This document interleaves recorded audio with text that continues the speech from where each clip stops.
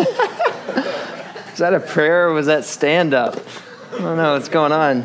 Good morning. How's everybody doing? I'm Kenny. If we haven't met yet, hope to say hi to you at some point today. I also just got to say, normally our announcements are not that intensely personal and they don't involve bodily functions and what you can do and not do. We normally have water here, so don't be afraid of coming back and visiting us again. Who knows? Maybe it's a Comic-Con thing. Did anyone check out Comic-Con this week? Walk around? No? Yeah, okay, a few people interested. Hannah and I were hanging out with Dave and Shannon yesterday, and we went, and by the way, they're awesome. We had a blast hanging out with them, and we went, they had never seen Comic-Con, so we walked around and saw some of the costumes and some of the craziness, and we got back from that, and Dave just started kind of waxing eloquent about, you know what's cool about this is that it's showing that as humans, we really long for something that's beyond what we can see. You know, there's this whole, you know, people can make fun of different things or say geeks or nerds or whatever, but there's something that's drawing over 100,000 people there, something about being part of something that goes on beyond yourself or goes on beyond your own powers. And yet, as he was saying that, it's like Jesus and the gospel offers us more than what anything at Comic-Con could offer us. And I was like, man, you got that out of that? I just saw the cool costumes. But no, it was really cool. And I don't know, glad to have all those people here, part of our city. Let's start reading the book of John, chapter 12. We're going to have the verse up behind me. Title of the message today is Dealing with Doubt. Dealing with Doubt. And as Vince said, this is the second to last sermon in our series. And if you guys are ready, we'll get started. Are you ready? All right. Good. I'll take that one yes as we're ready. All right, let's read. Verse 37. We're going to be reading verse 37 through 43. John chapter 12 says this: Even after Jesus had done all these miraculous signs in their presence, they still would not believe in him. This was to fulfill what the word of Isaiah the prophet. Lord, who has believed our message, and to whom has the arm of the Lord been revealed? For this reason they could not believe, because as Isaiah says elsewhere, he has blinded their eyes and deadened their hearts, so that they can neither see with their eyes, nor understand with their hearts, nor turn, and I would heal them. Isaiah said this because he saw Jesus' glory and spoke about him. Yet at the same time, many, even among the leaders, believed in him. But because of the Pharisees, they would not confess their faith for fear that they would be put out of the synagogue. For they loved praise from men more than praise from God. This is God's word. That passage at the beginning, even after Jesus had performed so many signs in their presence, they still would not believe in him. What did he perform in front of them? The book of John is so beautifully written. You can just study it for years and read books and books and books and never get to the depth of how beautiful this part of God's word is. But he's told us already 7 miraculous signs that Jesus has done in public for their whole view. A few of them are, he raised Lazarus from the dead, a man who had been dead 4 days. He fed a group of over 5,000 people with just 5 loaves of bread and 2 fish. He turned water into wine. He met a blind man and healed the blind man so the man could see. And all of that, this passage is kind of a summary of the last 12 chapters. And he's saying all of these things that Jesus did in public, in full view of everyone, and they still did not believe in him. And there's something amazing about this passage, because I don't know if you guys saw on there, it quotes Isaiah, the prophet, twice. Now, Isaiah lived hundreds of years before Jesus walked the earth. But God used him as a prophet, and he prophesied things that would come to pass and that would only be fulfilled in Jesus. I'm talking like further back than when the U.S. was a nation, like more centuries than that. Isaiah lived before Jesus. And John, the writer of this gospel, quotes him twice here. The first one is from Isaiah 53, and it's a little bit of prophecy. It's very well known, and it's giving a prophecy about the Messiah and what the Messiah will be like, and that he's the suffering servant. It says in that passage, it says that my servant will act wisely. He'll be raised and lifted up and highly exalted, which just a few verses earlier, Jesus says, if I be lifted up, I'll draw all men to me. Later in Isaiah 53, it says, surely he took up our infirmities and carried our sorrows, yet we considered him stricken by God, smitten by him and afflicted, but he was pierced for our transgressions. He was crushed for our iniquities. The punishment that brought us peace was upon him, and by his wounds we are healed. We all like sheep have gone astray. Each of us has turned to his own way, and the Lord has laid on him the iniquity of us all. That's just a little bit of the passage from Isaiah 53 that John is quoting here in the book of John, chapter 12. Do you hear all the similarities of what Jesus did with what was prophesied? You guys see that? You can show me with hands. Or amen. If you're used to amen church, you can do that too. We're all right with that. We're not too scared. Isaiah foretold these things, and yet he also said in that prophecy, who has believed our message? Or to whom has the arm of the Lord been revealed? No. I'm pretty sure the arm of the Lord would have a better tan than me. But it's a metaphor for God's act of salvation. Basically he's saying God has put his arm out to save us right in front of all of us, and people didn't believe in it. And that's what this passage is saying.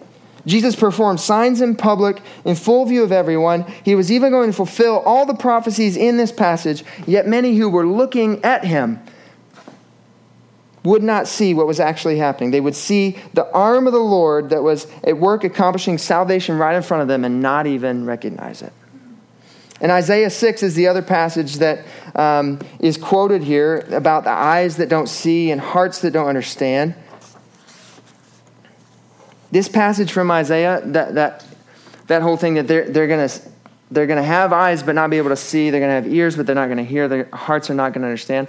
You know something interesting about that? That passage from Isaiah is quoted by Jesus in the book of Matthew, in the book of Mark, in the book of Luke, and it's here quoted by John in the book of John. Every book of the Bible that we have that tells us who Jesus is and what it means to believe in him and follow him has this passage about doubt. Do you think it might have a message for us? Something we can learn from this. And I'm here today to just take a few minutes to say that it does, and it's meant to warn us, but also to encourage us. These people saw Jesus. They didn't believe. They didn't recognize it. The beginning of the book of John says he came into his own. He was the light of the world, and he came into his own, and they didn't recognize him. But as to as many as received him, to them gave he the right to become the children of God. Could I suggest that as believers today, we are at risk of doing the same thing that we see written about in this passage? Could I suggest that you and I are at risk of the God of all the universe not only loving us, but working out his perfect plan in your life, and you not seeing it and being blind to it and even doubting it? Is it at least possible? Would you agree with me? That's called doubt. And we all have doubts. Today I want to talk about them. Doubt is distrust of God's promises. It's distrusting who Jesus is and what he's done for you. One way to think of it, another way to think of it is doubt is the gap between your current faith and perfect faith. And if that's the case, then we all have doubt. And it may be, I don't know what what you are struggling with, whether you are struggling with doubt right now, you've been through it in the past, or you're about to head into a season of doubt. I don't know what's going on, but there's all sorts of things that we can doubt, Christians and non-Christians. We can doubt our salvation. We can doubt that God really loves us. We can doubt many times even how reliable the Bible is to speak to us. We can doubt the existence of God. We can doubt the identity of Jesus. Even John the Baptist, whom Christ once called the greatest man ever to be born, expressed doubt at the very identity of who Jesus was. So I don't know what your doubts are, but I do know that you will experience doubt. And it can be discouraging. Anyone know that? It can be distracting from your walk with God. It can be discouraging in your everyday life. You can lead to despair. We all, from one time to another, will struggle with doubt. And that's part of the point I want to bring up is just in the beginning, doubt is our default, right? So doubt is not something that we should be embarrassed by. And it's also not something that we should hold up as an accomplishment. Like, well, I have my doubts about that. Yeah, right? Sometimes we have a tendency to think that our doubts make us a little bit more esteemed than other people who believe, right? Other times we have a tendency to say, I don't want to talk to anybody about my doubts because it's embarrassing. But let me just say, it's just a default. It's part of being a human being. If it wasn't, why do you think Jesus' whole message was to believe in me? Believe, believe, believe. They said, what's the work of God that we can do to be saved? Believe in me. Doubt is our default. Having doubt is not a sin. Doubt can lead to sin. Actually, everything that is not of faith is sin. So doubt can lead us to distrust God, and distrusting God can lead us to sinning against God. But doubt itself is not a sin. What matters is the direction of your doubt. Because your doubt is going to take you in a direction. What direction is it taking you? It can either lead you to greater faith, or it can distance you from God and isolate you from others. The enemy of your soul would love nothing more than to use the doubt that all of us experience, but the doubt that you're experiencing, to push you away from God and to isolate you from your brothers and sisters in Christ. But on the other hand, God has given every one of us a measure of faith and let us decide what to do with it. And our doubts can actually be the birth pangs of a stronger faith. Something that it's not comfortable and I don't want to go through it. But you know what? The joy on the other side of this is so much worth it. What is the direction of your doubt? Is it leading you to stronger faith, or is it leading you to unbelief? One direction leads to faith and belief and to life, as Jesus would say it. And one direction leads, not the band, I just said one direction.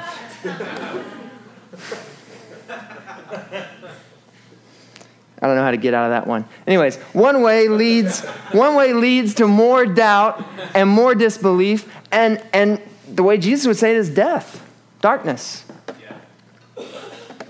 The entire book of John was written so that we would believe.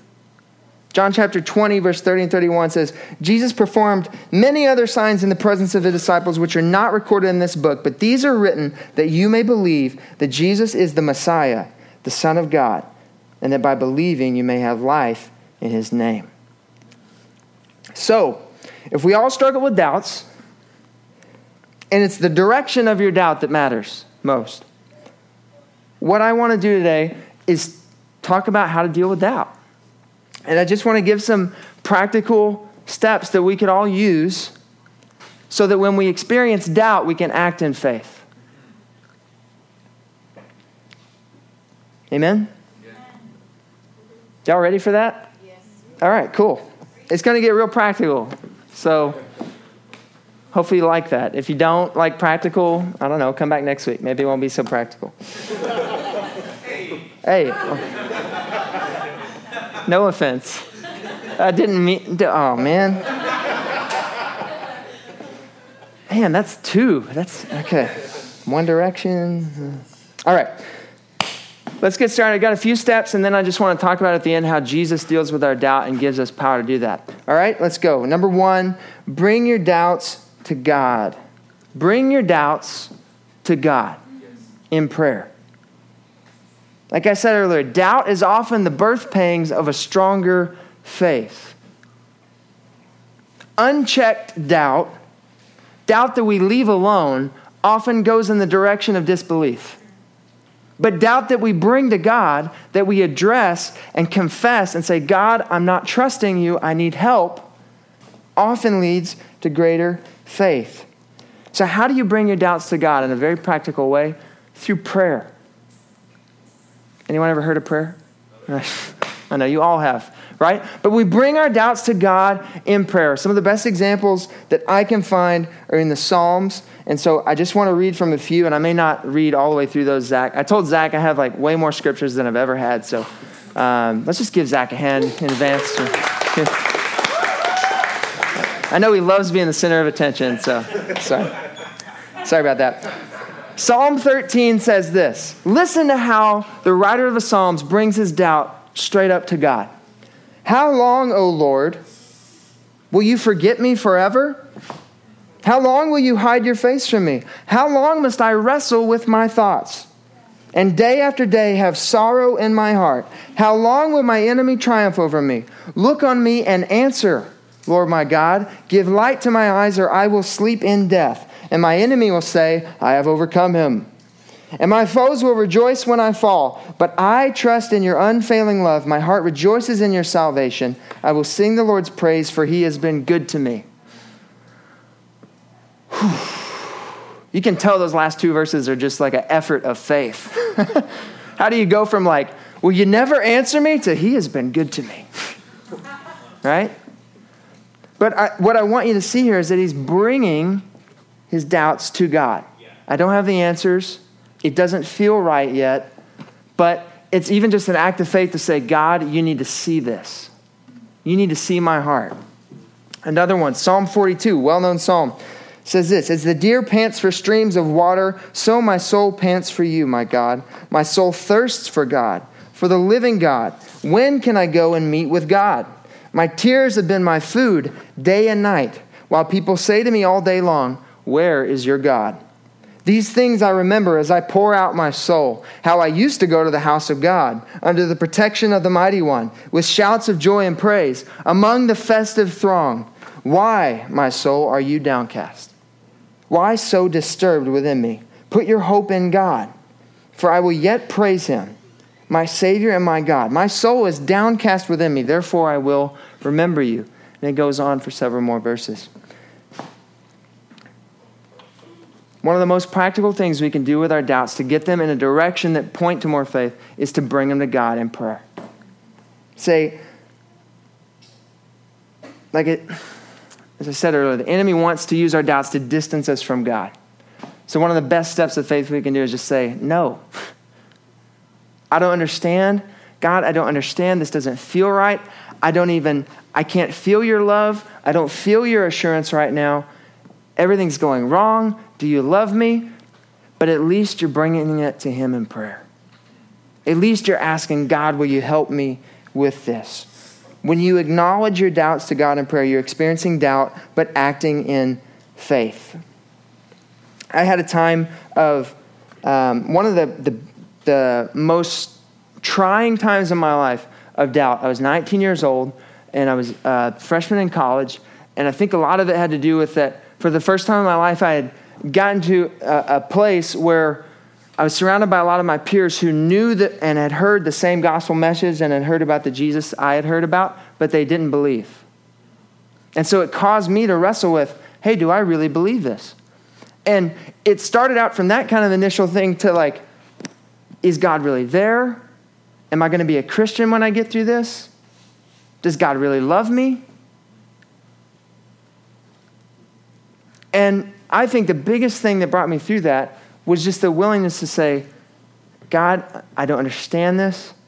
I know what I've been taught. I know what I've read in your word. And I know that a bunch of other people that I'm around don't believe it right now. but I'm bringing my doubts to you. I'm bringing my doubts to you. And I want to tell you something. I did not get all my questions answered.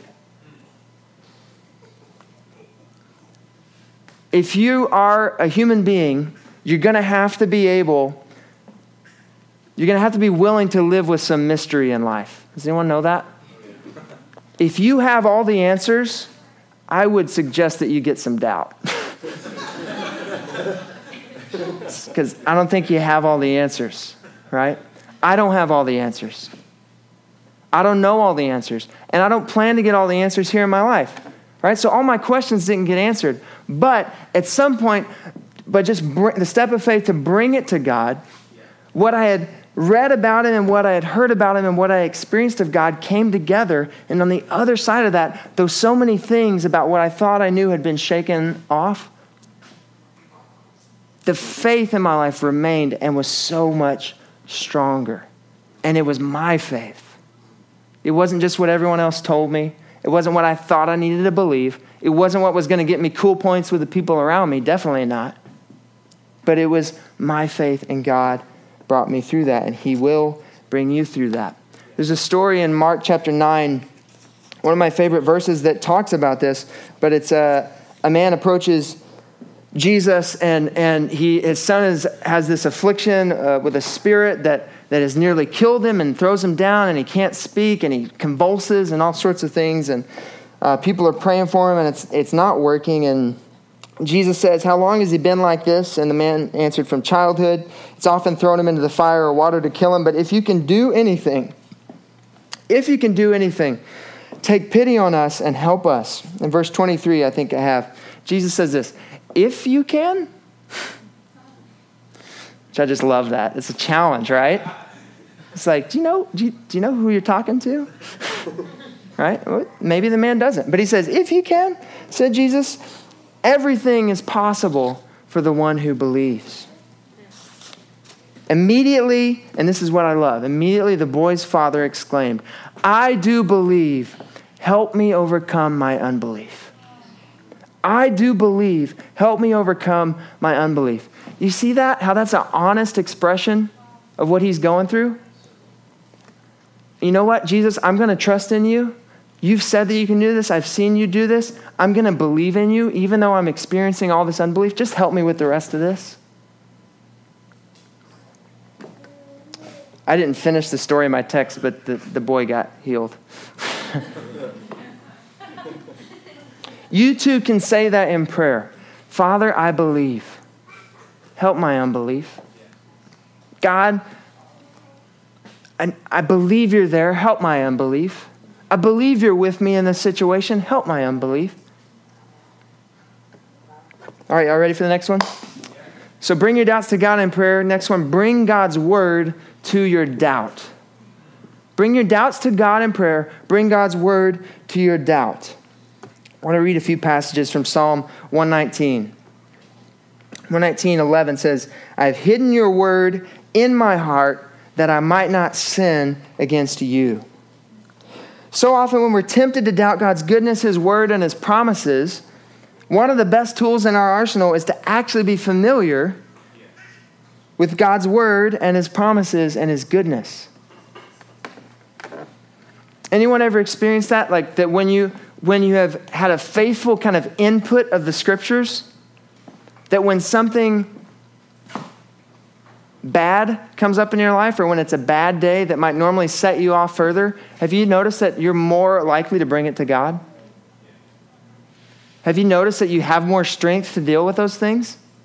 Because you've been familiar with like, hey, well, God was faithful to Israel when they did this. And Jesus was faithful to help that man when he said, I don't believe, but I believe. One of the best things we can do is actually be familiar with what God promises us. Let me read a few more verses from Psalm 119. 97 says, "Oh, how I love your law. I meditate on it all day long." Verse 103, "How sweet are your words to my taste, sweeter than honey to my mouth." 105, "Your word is a lamp to my feet and a light on my path." 111 and 112, "Your statutes are my heritage forever. They are the joy of my heart. My heart is set on keeping your decrees to the very end. So often we struggle with doubts, but we're not full of God's word to strengthen us and encourage us and guide us. In Matthew 4, Jesus goes through a temptation. A lot of you are familiar with it. He's led by the Spirit out into the wilderness to be tempted by Satan, right? So it's a test that's coming. He's going to be tempted. How does he prepare for it? Fasting and prayer. He prays and fasts for 40 days. But then when the enemy comes to tempt him, and he says, if you're really the Son of God, if this is really true about you, right? He's sowing doubt. How does Jesus win? He wins with the word. It is written. Every temptation, every doubt that was thrown at Jesus, every bit of shade that Satan was casting, he said, it is written. It is written. He prepared with prayer, but he won with the word of God. Do you regularly read the Bible? Do you consider Scripture and what the promises that God offers you in that? Do you memorize the promises in God's word? Because it will help you. And if you're struggling with doubt right now, even if it doesn't seem like it will help you to be in God's word. Amen? Yeah. Amen. If you guys want help with that, we have an awesome tool here as our church that most of you probably know about, but it's called City Bible Reading. And you can actually send a text and get 2 chapters of Scripture sent to your phone every day. So that if you just want to be reminded to read the word, they come out at like 5 a.m. or something like that. I'm not going to pretend like I'm awake at that time. But if you wake up after 5 a.m., it'll be there when you wake up, waiting on you. And you'll have other people around you that are reading the same scriptures. So that was shameless, awesome plug for a cool thing that we do here to stay in the word. Next point. All right, so we bring our doubts to God. We bring God's word to our doubt. And then just the simple idea of doubting your doubts. Do you doubt your doubts? There's a song by Switchfoot from, I think, their first album, 1997. Ode to Chen is the name of the song. And the chorus, I just love it, and so I want to share it. Grow where you are, anchor your roots underneath, doubt your doubts, and believe your beliefs. So often we doubt our beliefs and believe our doubts. We give our doubts the benefit of a doubt, but not our beliefs. Why do you give your doubts a courtesy that you won't give your faith? Are your doubts so compelling that they can't be questioned? Doubt your doubts. Try it out. Seacrest out. Next point. Borrow faith from others. Borrow faith from others. Ecclesiastes, I've got a few scriptures for this, one from the Old Testament, one from the New. Ecclesiastes 4, verse 9 and 10 says this: 2 are better than 1 because they have a good return for their labor. If either of them falls down, one can help the other up. But pity anyone who falls and has no one to help them up. 2 are better than 1. Galatians 2 says it this way: carry each other's burdens, and in this way you will fulfill the law of Christ. You don't want to break the law, do you? Right? We're commanded as Christians to carry one another's burdens. Yeah. And we're told in the Old Testament that 2 are better than 1. Try not to do the Mr. T impression with "I pity the fool who falls on his own and doesn't have anyone to pick him up."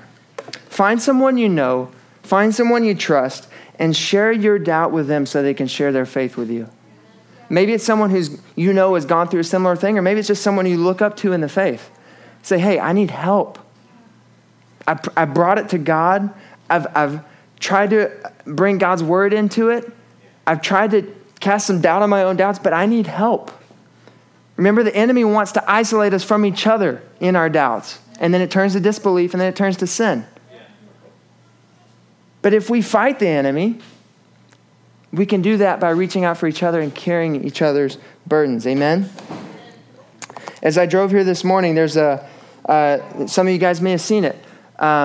Over by San Diego High School, there's the Stand Down event that goes on once a year, and they put it on for homeless veterans.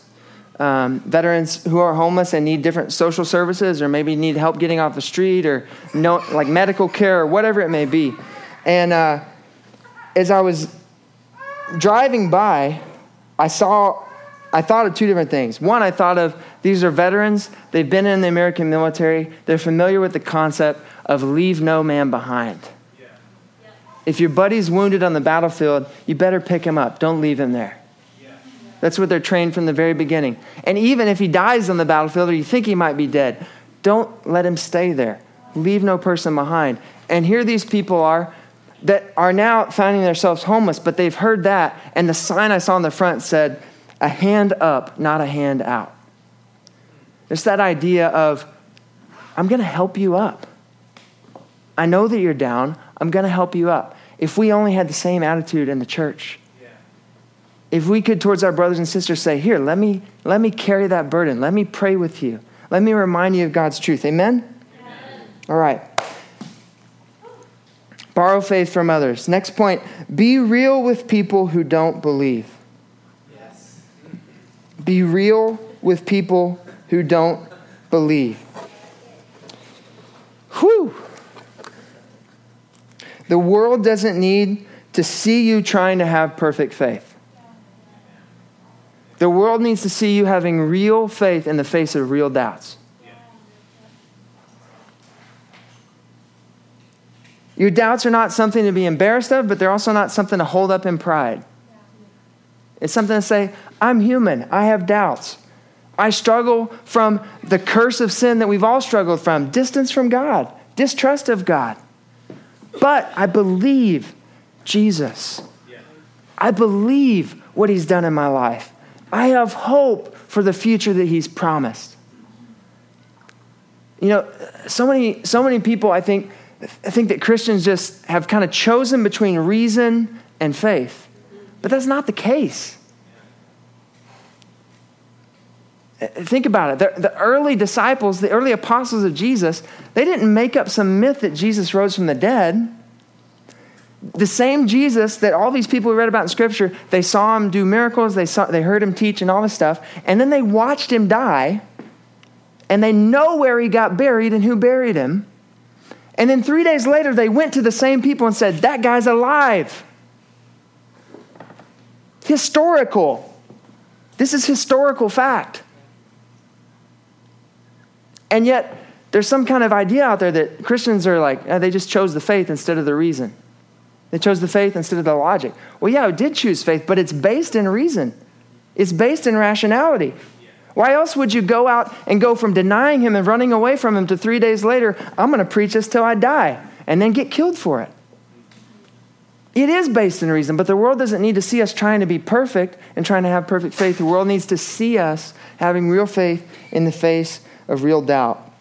I want to share a scripture from 2 Corinthians chapter 1,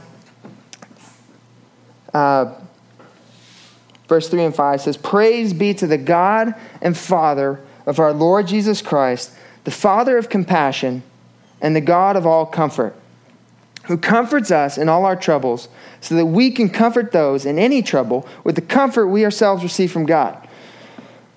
Whew. A lot of comfort in there. Did you guys hear that? All right. Follow the comfort. We're going to read it again. The Father of compassion and the God of all comfort, who comforts us in all our troubles, so that we can comfort those in any trouble with the comfort we ourselves receive from God. He's the God of comfort. He gives us comfort in our troubles so that we can comfort other people in any trouble with the comfort that God has given us in our troubles. You guys see that? We're constantly coming to God, whatever trouble, whatever trial, whatever doubt it may be, and we're getting comfort from God and extending that to other people who don't yet have it. That's what the world needs. The world needs us to be real, not to act like we have all the answers, but to be real and to point people to Jesus. Most of you know Trevor and Heidi and part of their story. And I called Heidi this morning and just to ask if I could share a little bit of their story. But when they went through a tragedy and their daughter Mazel passed away after 3 days of being born. And many of you were there. Many of you prayed with them. Many of you dealt that with them and were with them and carried each other's burdens. And there was one thing about that. Well, there were so many things about that. But in the face of such tragedy, in the face of so many possible doubts and fears, I saw not only God carry them and their faith grow and become stronger, but other people carry them and pray for them and help them to become stronger and help them have hope and remind them of hope in that. And a few days after all that had happened, and they made a video and were able to put it on YouTube. And what you can see in that video is nothing other than the strength of the Holy Spirit and the power of God at work in their life. In the face of an incredibly dark situation. But the other thing you see is they're being real with the faith God has given them. And I've shared that video with a lot of people. Some of them believers, a lot of them not believers. And I'll tell you what, every single person is affected by that video. And it's not just because it's a sad situation. They're affected by the hope that they saw on Heidi and Trevor's face as they went through the darkest days. Because they have real hope. And because what the enemy would want to use for doubt and unbelief and distance from God and isolating from everyone else, instead, God used it. And God has used it and God will continue to use it to not only increase their faith and strengthen them, but to countless unbelievers who have seen that video and say, how can God give them that much comfort? I want that. I want to know what that is. Does that make sense? One of the most practical things we can do with our faith toward others is to be real with those who don't believe. I'm wrapping up with this. The good news about your doubt is this. I mean, here's the thing. I can't end right now. I know you're hungry. I can't end right now because of this. Because if I end right now and if I walk off and we pray, all I've given you is a long task list. All I've given you is said, hey, we all experience doubt. It's up to you to fix it. Here's 5 things you can do. Peace. Good luck. Right? And here's the thing. Even though those may be good practical tips, that's not good news. Because if the good news was, hey, you're 100% totally responsible for fixing your own doubt and giving yourself more faith, man, that news is going to turn bad really quick. Does anyone know that? We all know that. We've all failed. We've all had times of doubt that have not ended up in stronger faith, but have led us to rebel and sin against God. We've all had times of doubt that have turned into sin and unbelief and hardened hearts. And far from God and far from others, I'm not going to be real with other people. But here's the thing. Jesus experienced doubt too. Jesus experienced doubt and acted in faith. And Jesus went to the cross for every time that you've experienced doubt and acted in sin. Every time that you've experienced a doubt and it's led you to unbelief and led you to sin, Jesus went to the cross for that. This verse, just a few verses early in our text today, it's John chapter 12, verse 27. Jesus says this. He's talking about the cross is about to happen. Vince preached on this last week about having 1 week to live. And Jesus says this, "Now my soul is troubled. And what shall I say? Father, save me from this hour." Elsewhere in the scriptures, he's in the garden and he says, "Father, if it's your will, please let this cup pass. I know this is the whole reason I came, but can it just not be? Can it pass? Can I put it off? Father, save me from this hour? You want to tell me Jesus didn't experience doubt? He did experience doubt. He never sinned. And that's why we have hope. He says, what shall I say? Father, save me from this hour? No, it was for this very reason I came to this hour. Father, glorify your name. Every time your doubt has distanced you from God and from his family has been paid for by Jesus on the cross. The Bible says he became sin who knew no sin, that we might become the righteousness of God. And because Jesus experienced doubt and yet acted in faith and took that righteousness to the cross, he gives it to us, and we can now experience doubt but act in faith. Because he's cleared our record, he's paid our debt of sin, and he's given us the power of the Spirit to say, Lord, I believe, help my unbelief. Help this unbelief I'm dragging along behind me. Help me overcome it. Help me overcome my unbelief, but I believe. Only then can that doubt take us actually to stronger faith and to life and to walking in the light.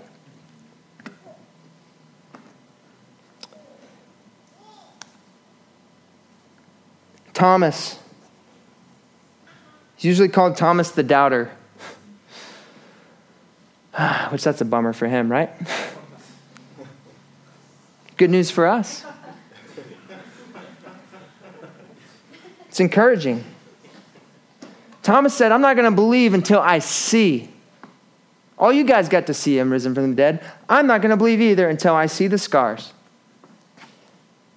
And maybe if Jesus had called him to be an apostle, to be a witness of the resurrection.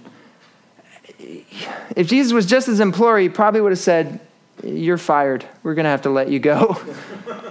You're not really sharing the whole resurrection thing. But you know what Jesus said? You're an apostle. He helped him through his doubt. And he became one of the pillars of the church. Peter denied Jesus 3 times. I don't know about you, but if one of my friends did that, I would try to get that negativity out of my life.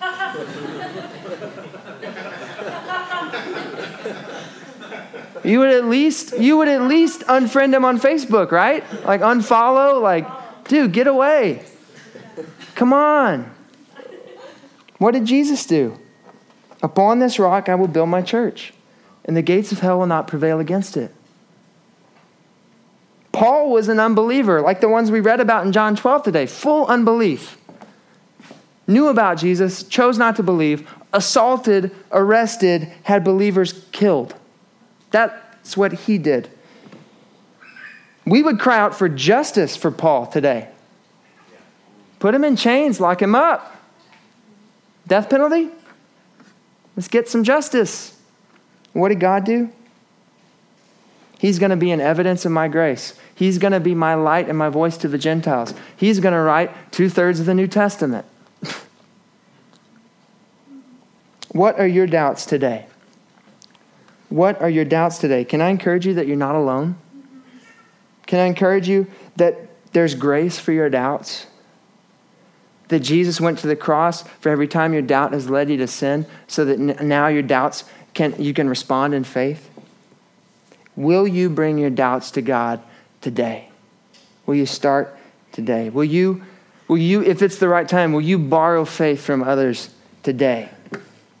Jesus went on to say, right after our text, Jesus talks for a few verses to end the chapter, and Vince is going to cover that next week. But he said this. It's kind of a summary. It's kind of a summary of what we've learned in the book of John so far. But he says this: whoever believes in me does not believe in me only, but in the one who sent me. The one who looks at me is seeing the one who sent me. I have come into the world as a light, so that no one who believes in me should stay in darkness. Will you believe in Jesus today? Like I said at the beginning, I don't know what your doubts are. You may be here today and you're not even struggling with doubt. That's okay. Maybe God has you here to be one of the ones that someone else is going to borrow faith from. And maybe that's going to happen in the next few moments. If it is, just be open to that. Be open to praying for someone and encouraging someone. But maybe you're here today and you're feeling almost absolutely crushed by doubt. Maybe you can identify with Thomas and like, I'm not going to believe God until you do what I want. Then I'll believe. Or maybe you can identify with the sorrow of Peter, who's so depressed that he let down his Lord 3 times in a row, that he can hardly look Jesus in the eye.